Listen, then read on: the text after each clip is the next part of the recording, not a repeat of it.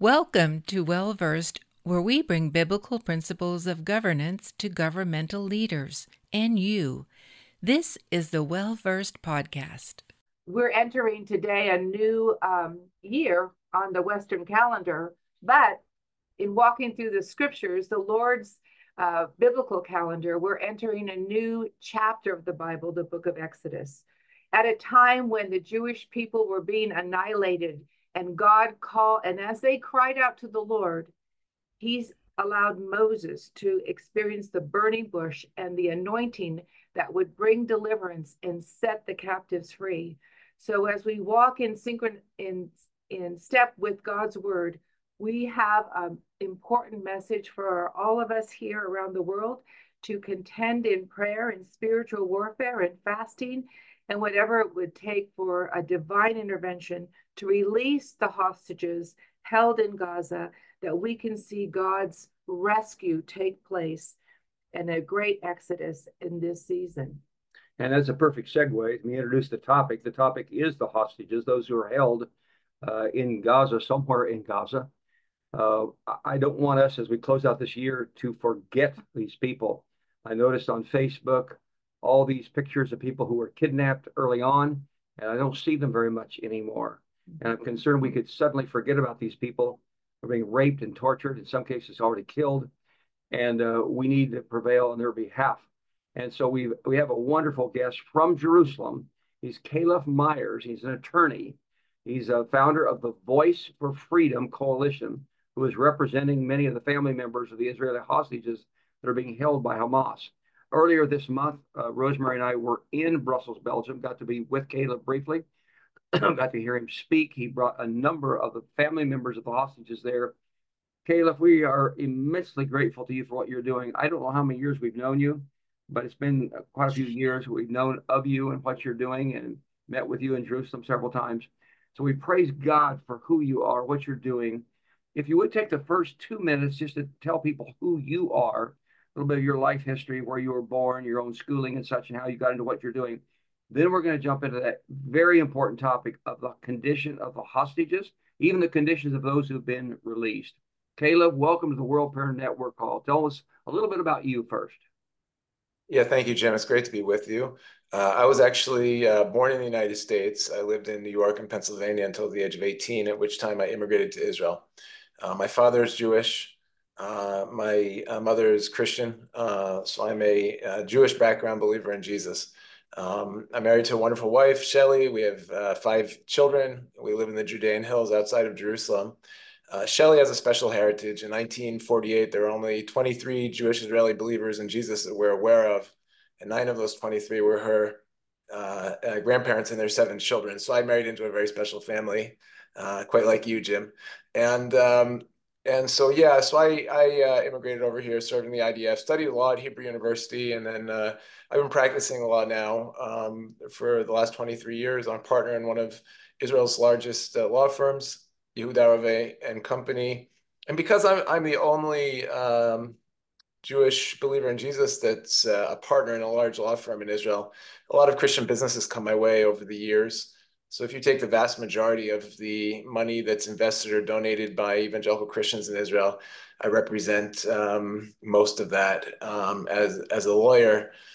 Twice I've started organizations to kind of leverage the interesting intersection that I live and work on between people of faith in the nations and Israel.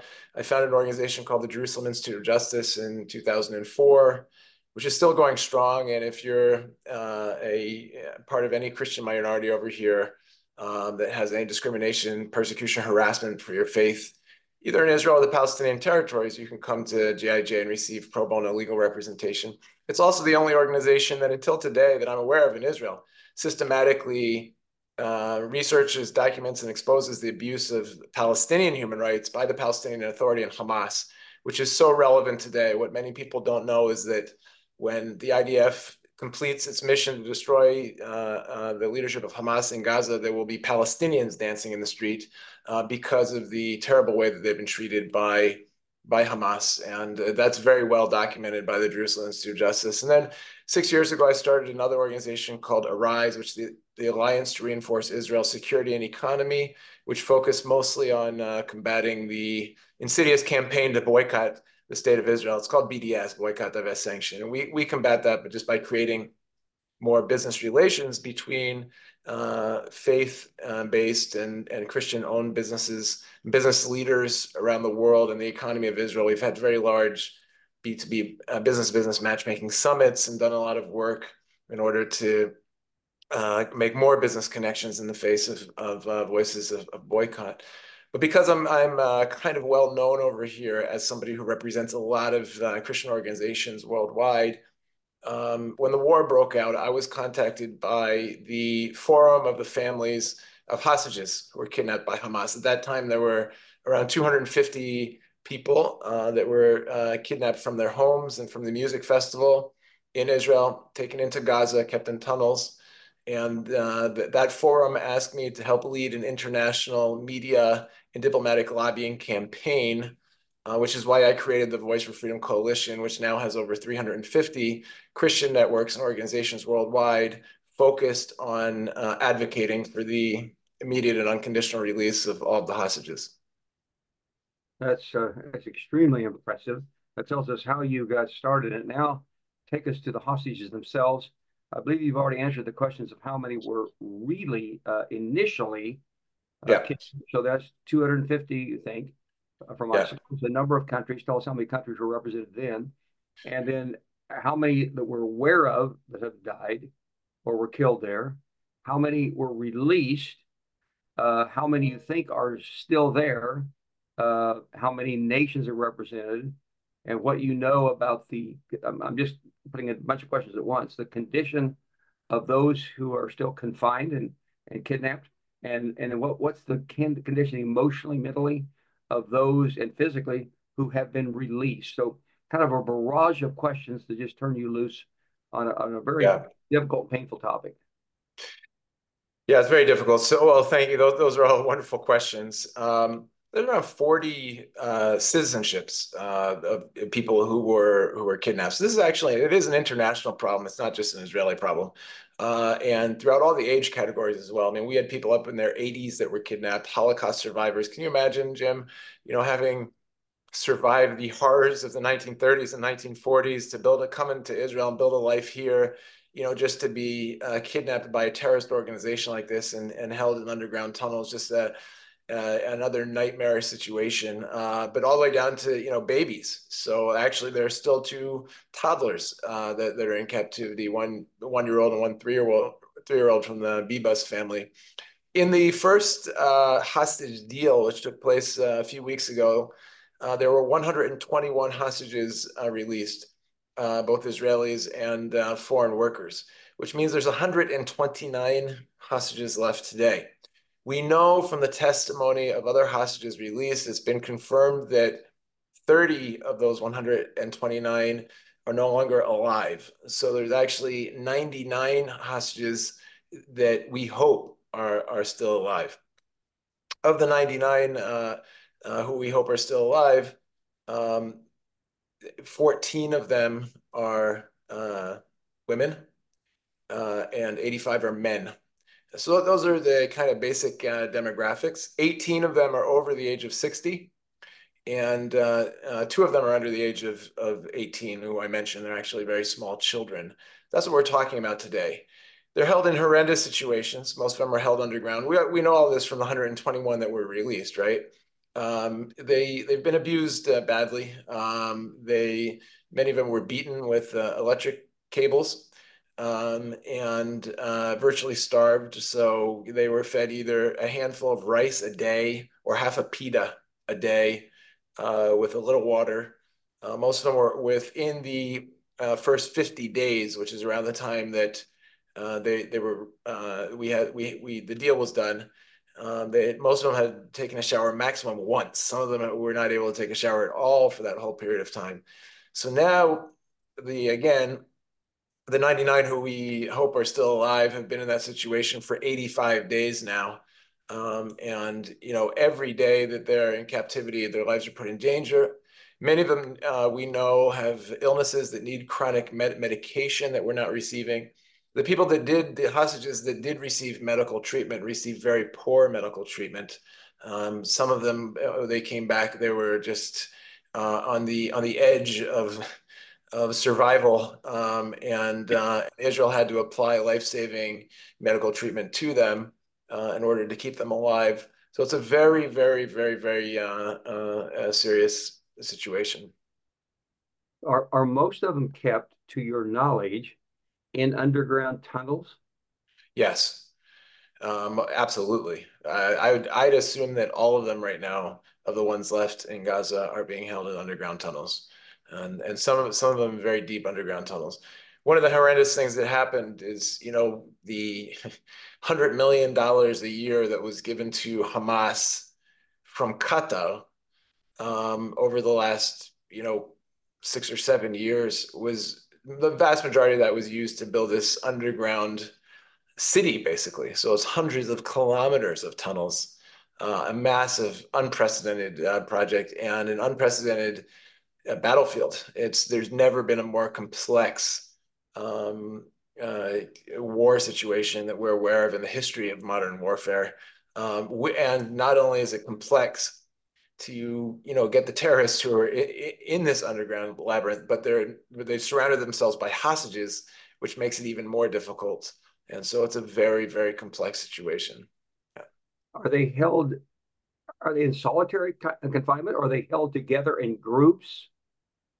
Most of them, from the ones that came out, most of them were held together in very, very small groups. And so I'm not aware of anyone who was held in solitary confinement. Yeah, but it's a terrible situation because they also said that as time went on, they kept on moving them more and more underground, so they have less air and less light. And so, the breathing conditions are very difficult, and some of them haven't seen light for the last 85 days. I heard about one young girl who came out, and last I heard the report, she hadn't even been able to speak. Is that true of a number of them, or was that just that isolated situation? And do you Yeah. know the condition emotionally, how they're able to start to function after being held that long? I mean, that's definitely an issue of prayer. There's no question that it'll be a miracle if many of these people don't end up with serious PTSD from the horrific mental trauma that they've undergone. Some of them there were many bullet wounds, especially from the people who were kidnapped from the music festival, the Nova Music Festival, and several of them that were released received operations to remove bullets, etc. With, I mean, no anesthesia. Oh, And so, yeah, and there are, so some of the children who came out, it took them weeks before they were willing to speak because their captors would only let them whisper, and they would threaten them with death if they made any noise. And they were in that situation for quite a long time. And so some of them still have a problem speaking without whispering, particularly the younger children. So that is one of the things that is being dealt with by professional, therapists and psychologists today. These people are all being treated with, the best tools that our medical and psychological system over here has, although it's a pretty unprecedented situation. There's no exact professional rule book about how to treat cases like this. It's an extreme situation. I heard of two accounts where one person was held in the attic of a UN worker, United Nations worker, and one was held in the attic of a doctor who I'm not sure if he was Yeah. affiliated with the UN or not. Have you Yes. heard of those two situations and others like it, where actually people who we would expect to be altruistic were participating in the holding of hostages? Yeah, it's a very good issue that you bring up, Jim. Both of those, both the doctor and the teacher worked for UNRWA, which is the United Nations Relief and Work Agency. It's an organization, without going into an overly complicated explanation, basically there are two organizations under the UN that deal with refugees in the world. One is the UNHCR, the United Nations High Council of Refugees, which has helped resettle over 60 million displaced people since World War II. And in the post-World War II era, there were many population exchanges around the world between Germany and Poland and Finland and Russia and Turkey and Bulgaria. Between Pakistan and India alone during this period, there were 14 million people who exchanged places, right? So in 1948, of course, there was a big population exchanges. You had 800,000 Jews who were forcefully expelled or voluntarily left Arab countries and came into the fledgling state of Israel. And you had about 750,000 Palestinians that fled and went into Arab countries surrounding Israel. But the UNHCR was not able to take care of the Palestinian refugees. Why? Because none of the Arab states around Israel were willing to help them or give them any citizenship. In fact, they refuse until today to give them citizenship, even though they've been there for 3 generations and 80 years. They're still devoid of any rights. And it's a very sad situation. So the UN in 1951 created a second refugee organization called UNRWA, the United Nations Relief and Works Agency. So all the refugees in the world are under one refugee organization, and just the Palestinians have their own refugee organization because none of the Arab states were willing to help them or grant them any rights. And the problem with that is that whereas the UNHCR has a mandate to, get people settled in their new countries of residence, get them jobs, citizenship, etc., because they can't do that, UNRWA only provides humanitarian aid, jobs, and food and education until these people can actually come back into the area that they left, which is the state of Israel. Now, the refugees that are taken care of under UNRWA are now between 6 and 7 million Palestinians throughout the Middle East. Unlike UNHCR, when a refugee passes away, the refugee status passes away with them. Under UNRWA, Palestinian refugees can inherit it from generation to generation. So you have this massive organization that receives over $1 billion of funding a year from the international community, which is supposed to be helping Palestinians. The problem is that over the last 10 years, every year in the elections for their employment committee, the Hamas faction wins, which means we know that 75% of the workers of UNRWA actually affiliate with Hamas, which is a terrorist organization. So you have a UN organization which is completely funded by the international community, including the government of the United States. Under the previous administration, with Nikki Haley as the ambassador to the UN, the funding of UNRWA stopped because of this situation, but it was picked up again by the current administration, which is giving your tax dollars to this very bad organization, completely hijacked by Hamas. And for that reason, it's not unfortunately, it's not a surprise to many of us that they're actually workers of Hamas. Again, like you said, a teacher and a doctor who are holding Israeli hostages, workers of UNRWA, working for Hamas and holding Israeli hostages. But it's absolutely unbelievable, and there should be an international outcry about that official workers of a UN organization, representatives of a UN organization, were holding hostages on behalf of Hamas. It's just completely unbelievable. And we believe that the US should defund UNRWA again. That's the right thing to do. Actually, UNRWA should be disbanded. All these refugees should be taken care of under the UNHCR, actually get citizenship where they've lived for the last 3 generations, instead of feeding them this pipe dream that one day we're going to have an influx of 6 or 7 million Palestinians back into Israel, which of course would mean the Muslims become majority, Jews become minority, and the one Jewish state in the world ceases to exist.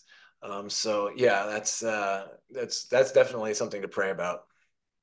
I appreciate so much your answer. Folks, you listened to something fairly technical there.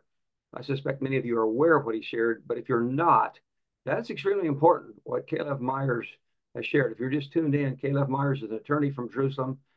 He has Voice for Freedom. He's representing the families of the hostages in Gaza right now. And what he talked about UNRWA is something you really need to know. This is important for us as American citizens to strongly object to the funding of this. This is a calamitous organization creating such havoc. I don't want to leave the hostages theme too far, but I think it might be well for us just for a minute. The word Palestinian, the ethnicity of Palestinian, where would that term originate? Palestine, Palestinian. Ethnography wise, who are the Palestinians? If you don't mind fielding that question, then we're going to go back a little bit more to the hostages. Sure, no problem. The under the Ottoman Empire, which was, in this land, which we now call Israel, until 1921, this area was called Palestine, and it was given to Great Britain as the British Mandate. It was called the British Mandate for Palestine at the San Remo Conference in 1921 after World War One. And so anyone who was living there, even if you were Jews and you were living here before 1948, you were referred to as a Palestinian because it was the British Mandate for Palestine, right? Where that term actually came from is, far back in history. When the Romans actually, when they conquered Jerusalem and they wanted to change this area from the name of Judea, they referred to it as Palestine, which we think comes from referring to Philistines, who were an ethnic group that were here, back in biblical times. But this was a British mandate for Palestine until the state of Israel was declared in 1948. After that time, people started to refer minorities who were in the land that are not Jewish up until 1948. Continue to refer themselves as Palestinians because they rejected the idea that this is a Jewish state, and they, for many years, they weren't willing to recognize the existence of the Jewish state.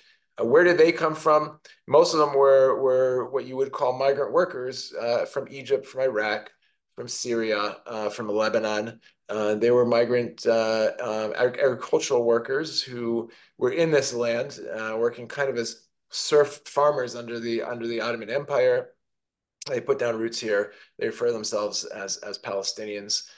They've never been a Palestinian state. They've never the quote unquote Palestinians have never actually had any sovereignty over this land. So all their claims that the Jews stole the land from them and so on and so forth are completely inaccurate. And until 1967, actually, Egypt was in control of Gaza. Jordan was in control of the West Bank. And there was never a movement or a desire or request to create a Palestinian state in either of those regions. But that's because there was Muslim leadership. It's just when Israel took over those areas in 1967, then they claimed you stole our land and we want to create a Palestinian state because they're just, it's unacceptable to fundamental Islamic doctrine to have Jewish sovereignty anywhere in the world, much less in this region. So that's a little bit about where that came from, and Hamas, which now has is holding these hostages and carried out the massacre on October 7th. They're a fundamental Islamic religious organization. From their perspective, the whole map of Israel is Palestine. When people go out and chant on their behalf in U.S. universities, from the river to the sea, Palestine will be free, they're referring to the area between the Jordan River and the Mediterranean Sea, which is the whole map of Israel. It's basically a call for the massacre of all the Jews living in the land and the complete annihilation of a Jewish state, which is a fantasy of radical Islamic fundamental jihadists. And it's while you're praying for the hostages, you should also pray for the United States and for the universities in the United States, because the fact that this is actually taking place on campuses over there should be a concern to every American, Jim. Yes, I would think they're a national security threat. Yes. If they are chanting, affirming individuals who came in and put babies in ovens and carved babies out of the wombs of women, this is a violence like we have not seen, a barbaric acts like we have not seen in recent history. This is a national security threat to our nation. And the FBI, were it doing what it ought to be doing, ought to be very concerned for the protection of Americans on that very issue. Back to the Palestinian thing one more time. Distinguish between me, if there is a difference, we're going back to kind of ethnography, I realize, a Palestinian as opposed to an Arab. Is Arab a broader category, Palestinian is one category under, or is that completely separate categories? Yeah, these are all, I mean, there are many layers of complexity in all these issues, Jim. so the vast all Palestinians that I'm aware of are also Arab, but not all Arabs are Palestinians. So they see themselves as belonging to the larger Arab League throughout the Middle East that stretches from, the Arabian Peninsula all the way up into Lebanon, that are an ethnic group that speak Arabic. They have a certain cultural and language um, uh, in common. They have a common culture and language, and they're Arabs. Those Arabs who have families again that were in Palestine before the Jewish state was created, whether they're refugees outside of Israel or they're still within the border, many of them refer to themselves as Palestinians. Not all Palestinians are Muslim. They're also Christian Palestinians. There's a very, very small Christian community in Gaza right now of around 800 people out of a population of around 2 million. So yeah, I know those terms can be confused sometimes. And you brought up some of the terrible details of what happened on October 7th, the putting live babies in ovens and violently removing them from the wombs of their mothers. Many people were decapitated. One of the most difficult things is many of the hostages, in fact, all the hostages that are being held right now in Gaza went through all that, experienced it. They don't know if their families. One of the things that many of the people who were released were surprised to find out that their families were still alive.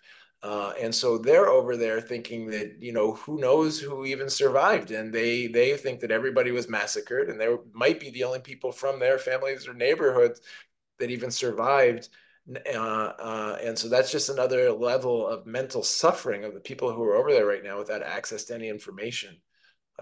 Yeah, we know that from the testimony of people who have been set free.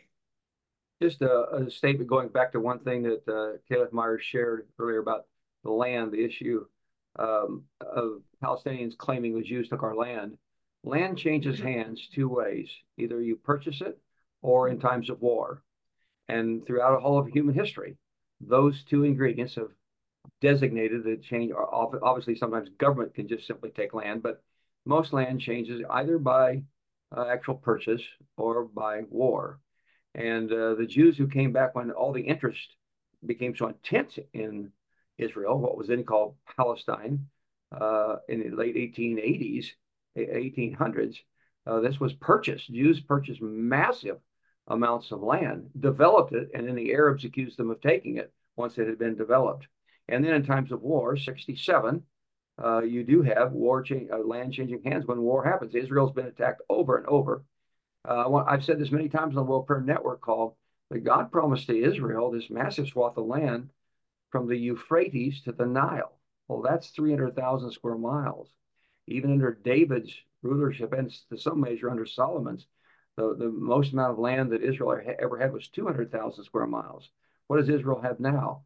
8,100 square miles. They have a tiny amount of land in terms of what God promised them. But the surrounding countries want all of them dead, and it's not an issue of the land. They want the Jews just gone. And so they designed maps that doesn't even mention Israel. You can find maps, Google it, and you'll find maps, no Israel in existence. I want to ask this question: what percentage of the Palestinians support Hamas?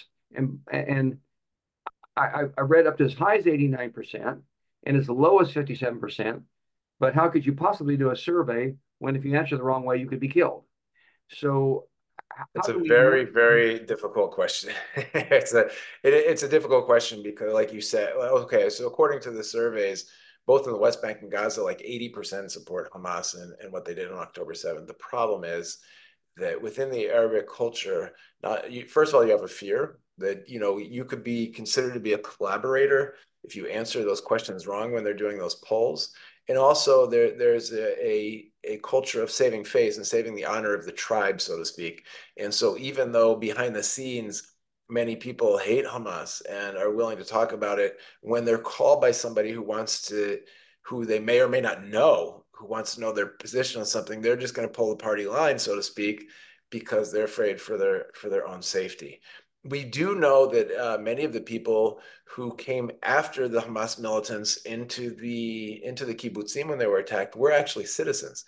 And so there is a significant element of citizens that support Hamas and celebrated what they did on October 7th.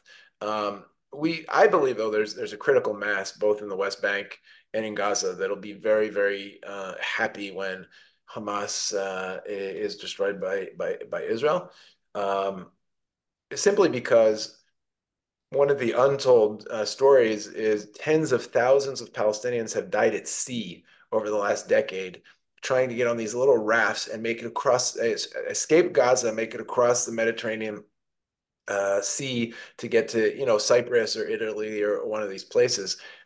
Tens of thousands, because it's so difficult to live under a radical Islamic police state in which, women aren't allowed to they're not allowed to do a lot of things. They can't smoke in public. They can't, ride a motorcycle in public. Men have to have mandatory haircuts. I mean, you're talking about a strict religious state which violently punishes people if they get a little bit out of line, similar to what we see in North Korea or the former Soviet Union.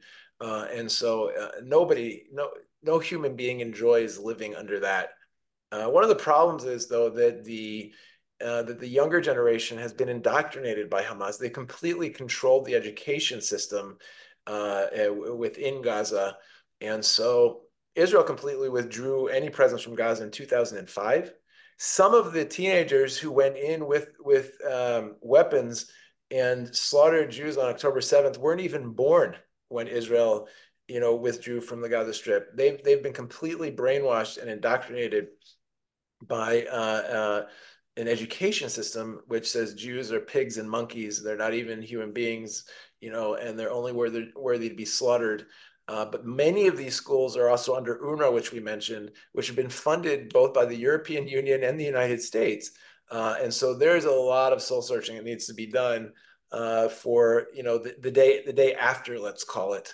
And one of the biggest things is education, Jim. So the next generation will actually, similar to Israel, receive an education of seeing the other side, the other party, with dignity and honor, and having a respectful dialogue. We might have our differences, but we can have respectful dialogue and not teach our children, a jihad and dehumanization of the other side. As the attorney who's representing these families of the hostages, and yet as one who knows that Hamas must be totally destroyed, how do you balance out the issue of, quote, a ceasefire where some can be released, as opposed to Israel just simply pressing in further, faster, quicker, in hopes that that could help release more hostages? What are your thoughts on that? Very difficult. Our government said that it, basically has two goals for this war, Jim. One is the complete annihilation of the military capabilities of Hamas, and the second is a complete release of all hostages. I'm afraid that neither of those goals are 100% achievable. But I know that the current policy is to continue fighting as if there's no negotiation, continue negotiating as if there's no fighting.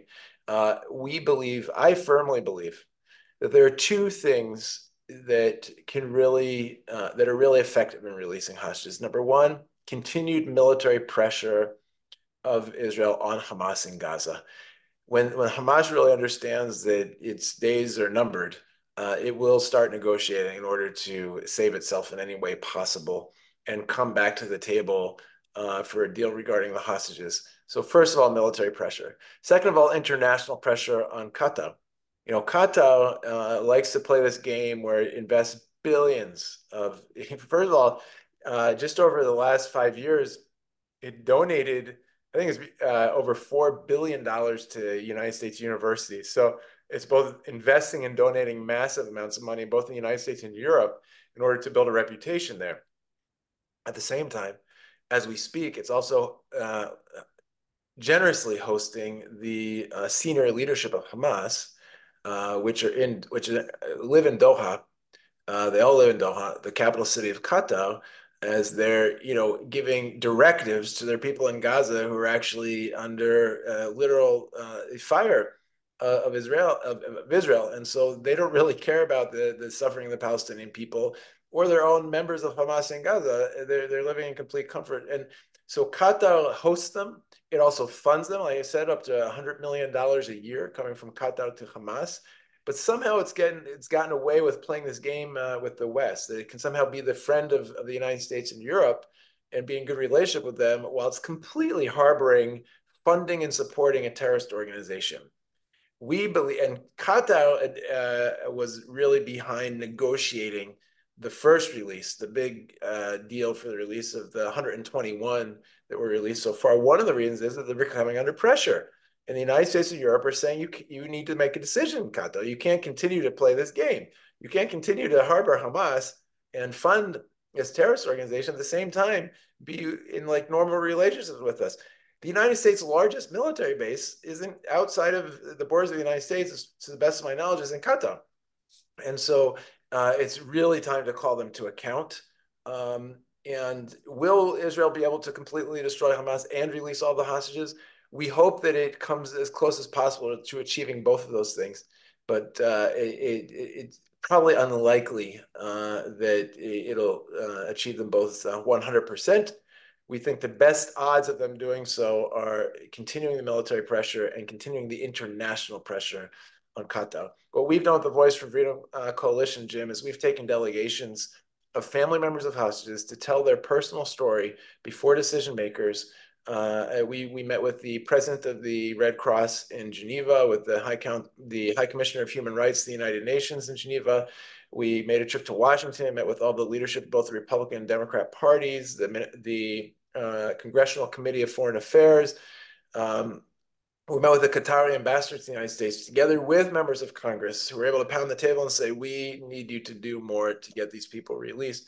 And then we also did the same thing, as you know, at the European Parliament. We met with many members of Parliament in Europe, the members of the European Commission, as well as the government of France. And wherever we go, we ask them to continue putting pressure on Qatar, write letters to Qatar, make phone calls to the ambassador, ask them to be accountable, because we know that that's very effective. Rosemary and I had the privilege of listening to you and others at the European Union in Brussels early this month. You did an exceptional job. That was a tremendous session you gave there. The Red Cross has been roundly criticized for their inactivity. Is that criticism merited? The Red Cross hasn't done anything, Jim, except for when the hostages were released after the deal was implemented. They took them in their cars and drove them from within Gaza to the Israeli border. Many Israelis have criticized them, said they're nothing but taxi drivers, which I think is actually a fair criticism in this situation, Jim, because they are allowed by Israel to visit all of the Gazans, the Hamas terrorists that are being kept in Israeli prisons. We let them come in because we have nothing to be ashamed of. They're being treated based on all of the international conventions of the way that war criminals should be treated. And they go into hospitals in Gaza to look at the way that civilian Gazans are being treated, and making sure humanitarian aid is being able to be delivered to them. So they're really focused on helping the Palestinians within the conflict, but they've yet to visit one hostage. They've yet to provide proof of life of any hostage. They've yet to deliver any medical aid to any of the Israeli hostages held by Hamas. So they're definitely helping the Palestinians, but they're not helping Israel at all. And one of the issues is we met with the president of the Red Cross, and she was very kind and received us and said, I'm going to do everything I can, to see these people released. But in practice, she really hasn't done much yet. We mentioned UNRWA and how problematic that organization is. So the president of the Red Cross used to work for UNRWA. I think she worked for UNRWA for 20 or 30 years in Jordan. So to me, it's not a big surprise that she's much more efficient at taking care of the Palestinians' needs than trying to help the Israeli hostages being held by Hamas, unfortunately.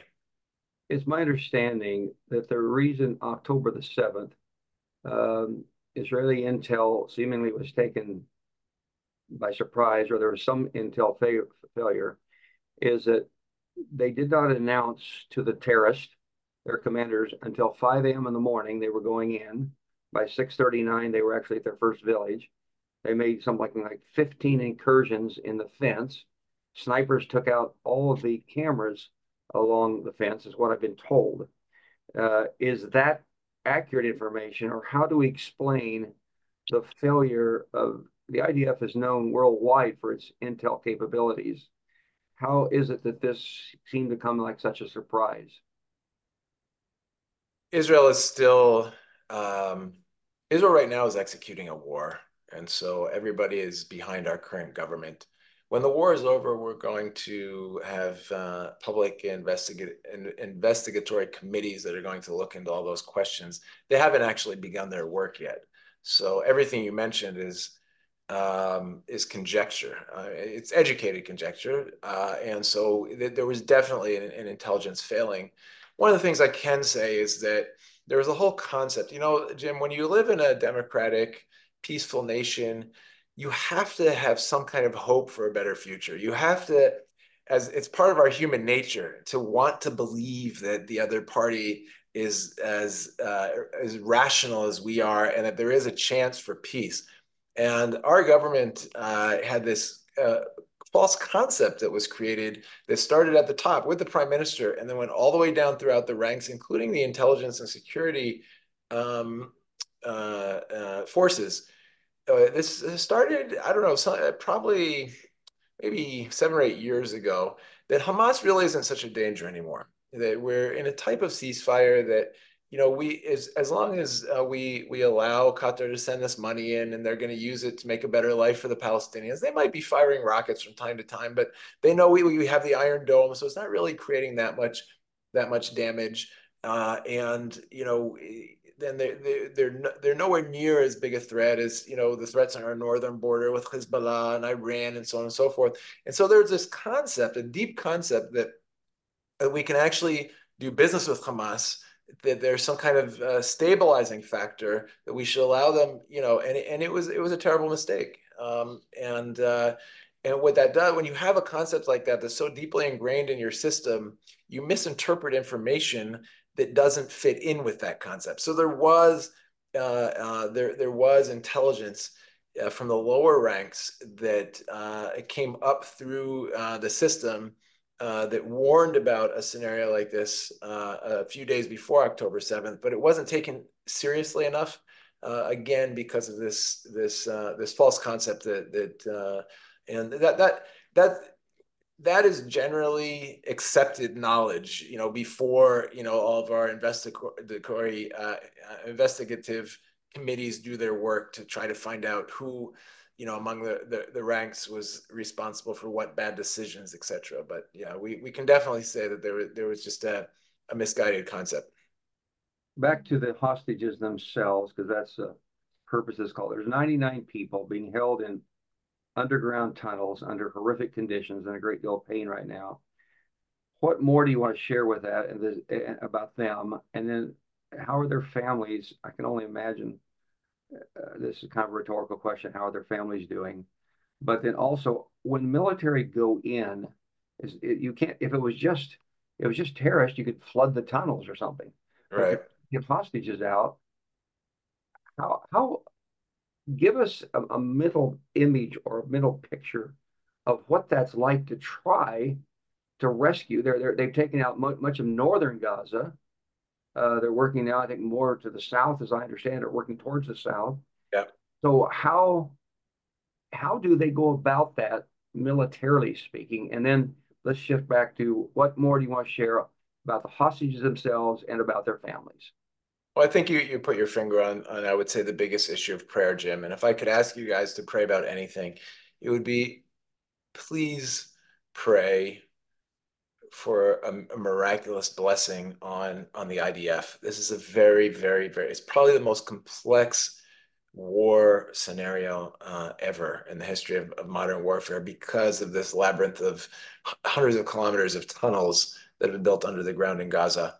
And those tunnels come up into various buildings where you don't know exactly which of the buildings they're going to come up in and where they are and how to access them. Most of the entrances to the tunnels are booby trapped. We've had unfortunately, many soldiers killed by these booby-trapped tunnels, and in horrible situation. Maybe you're aware of 2 weeks ago, there were 3 hostages that made a heroic escape. And unfortunately, they were misidentified as terrorists and killed by the IDF. It's a terrible, terrible. There could have been a more, I would say, tragic end of those people's lives. But one of the reasons is that several days before that, they were using kind of dummies of hostages, terrorists that were dressed as hostages, that were using recordings in Hebrew saying, please help us, we're hostages, etc., in order to draw the military into booby-trapped areas or into areas where they could be fired upon. So Hamas it's a terribly cynical organization that will do anything it can to kill as many soldiers as possible. Many soldiers have unfortunately been killed, not many, but a handful of them have been killed by friendly fire. Again, because you have so many Army units working in an extremely dense urban situation that with all these tunnels and so on and so forth. And so that's one of the reasons that things are moving so slowly, is that they have to be so careful. And they, barring some kind of miraculous protection and blessing of God, they have a very, very, very difficult mission right now, the IDF. So please pray for them. Please pray for our soldiers and their protection, that God would give them the grace to set the captives free. We know Messiah came to set the captives free. It's when he stood up in the synagogue in Galilee and proclaimed, in Isaiah 61, this is what I've come to do. And part of that was to set the captives free, to console those who mourn in Zion. There couldn't be a more relevant, I think, scripture to pray into today. And so, yeah, so please pray for the IDF and the very, very difficult mission that they have. And it's such a tragedy, not only every soldier that's killed, but every hostage that's killed. The terrorists are surrounding themselves by these hostages. What we need to pray for is that, the terrorists feel so overwhelmed that they actually surrender. That would be the best situation if they really see the end coming. As difficult as that seems, God can do a miracle. But otherwise it's so difficult. They're underground. They surround themselves with the hostages. They try to play every game to confuse the IDF and the Israeli soldiers. And regarding the families of the hostages, I mean, you could imagine what it's like, Jim, if you had a family member that has been held now for 85 days. They're not getting proper nutrition. They're not getting proper medical condition. They're deep underground without access to air, sunlight. Every time you take a shower, you feel guilty because they can't take showers. Every time you eat a good meal, you feel guilty because they're not eating good meal. I mean, they're just living with this, psychological torment, really. And it's so difficult. And so, yeah, please pray. Please pray that these captives will be set free. Pray for them, pray for their families, pray for the success of the military operation. They got that we'll see a miracle. We really need a miracle. One of the most emotively powerful interview I saw was they showed the camera on an Israeli when he informed that his little girl had been killed by Hamas. And he burst out crying, happy, because that way she wasn't being tortured and raped. He was actually happy that she was dead, and so she didn't have to go through that. This is like the first couple days after October 7. This is how horrific that situation is. I cannot imagine what it's like. Rosemary, what thoughts, comments? And we're going to pray for Calev, and then we have a team of people ready to pray for Calev and for the hostages, for their families. Another thing about the treachery, the enemy is so evil, and righteous people don't think this way, but we need to be wise to the tactics. As they use even the calendar, nothing is by chance, it's all planned. They attacked on one of the most holy and joyous season days on the biblical calendar, the Hebrew calendar, during the Feast of Tabernacles, the last day, the celebration of the joy of the Lord, Simchat Torah, and they brought this disaster. And so think about it in your own Christmas, this Christmas week and New Year's. You're not thinking about we're going to be attacked by terrorists right now, and our whole lives are going to be shattered any moment. No, you're focused on wanting to be happy, being with your family, celebrating um, your nation and what you have with you. And this is the mindset. People were not prepared because they're not evil thinkers. They were thinking biblically. And so the enemy took advantage and attacked them in their most susceptible time, when they were relaxed and thinking about family and things of the Lord in this time of celebration. So I pray, Father, that you send a Redeemer to rescue your people once again. And I pray that this would be an army of Redeemers, the Israel Defense Forces, that you would anoint each one of those young men and women as yourself, as a man of war. That, God, you are a victorious, mighty champion. And so, Lord, in this season, display your victory for your people, encourage your people, and do what is beyond the natural. Bring the supernatural power through the Ruach HaKodesh, the Holy Spirit, and your presence and your mighty fire upon each and every young person fighting in the military right now. May they shine with your light in this dark, dark place and have supernatural revelation, wisdom, power, might, knowledge of and fear of the Lord come upon the enemy, that they would surrender, Lord, just like we have heard in 67. They fled at the appearance of the angelic hosts that were with you, the Israel Defense Forces, as they fought to defend themselves and their land and their people. So once again, God, we're looking to you to intervene, to show your glory. Your covenant is sure and faithful for your beloved Israel, your firstborn son.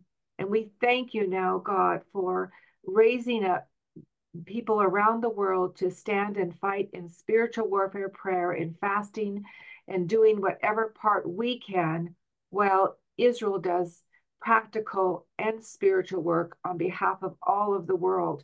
In Yeshua's name, amen.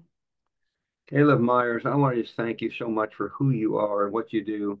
We've respected you for a long time, but for you taking on this project, we saw you with the family members of the hostages in Brussels, guiding them and directing them and giving them good, solid counsel. And thank you for what you're doing. We just pray the blessing of the Lord upon you. Is there a website people can go to if they want to support the cause? Give us the website how they can support you in this. Absolutely. It's at voiceforfreedom.org. So it's voice, the number 4, and then freedom.org. And we'd appreciate all the help we can get. We also have demonstration apparel there, by the way. So we have branded T-shirts and hats and so on and so forth that say #SetThemFree, which is our branding for our events. Which I'd encourage any of you to go in and get your T-shirt or your hoodie or your hat that says "Set Them Free" and wear that wherever you are. Is like Jim, when you started this conversation, you said one of the things we hope is that the world won't move on. You know, when there's 129 hostages still being held by Hamas, and that demonstration apparel is just a good conversation starters. So any support we can get, that would be great. And one way you can do that is by purchasing some of those items on our website, voiceforfreedom.org. I have the privilege of being on a text string with you on WhatsApp, and being informed and watching what you have formed organizations around the world. And the demonstrations positively have been launched through your influence. So that it's remarkable what you're doing. And so folks, go to that website. Say it one more time, Calev, please. voiceforfreedom.org. That's voice, the number 4, and then freedom.org. I hope you enjoyed today's episode. Please read the show notes for additional details if you would like a copy of the book or resources mentioned. Remember that Well Versed is a 501c3 tax-deductible nonprofit organization. We rely on your support and partnership. Don't forget to hit subscribe to keep up to date with our latest episodes. Leave us a 5-star review and tell your friends to subscribe too. Thank you for listening to the Well Versed podcast. For more information, please go to www.wellversedworld.org.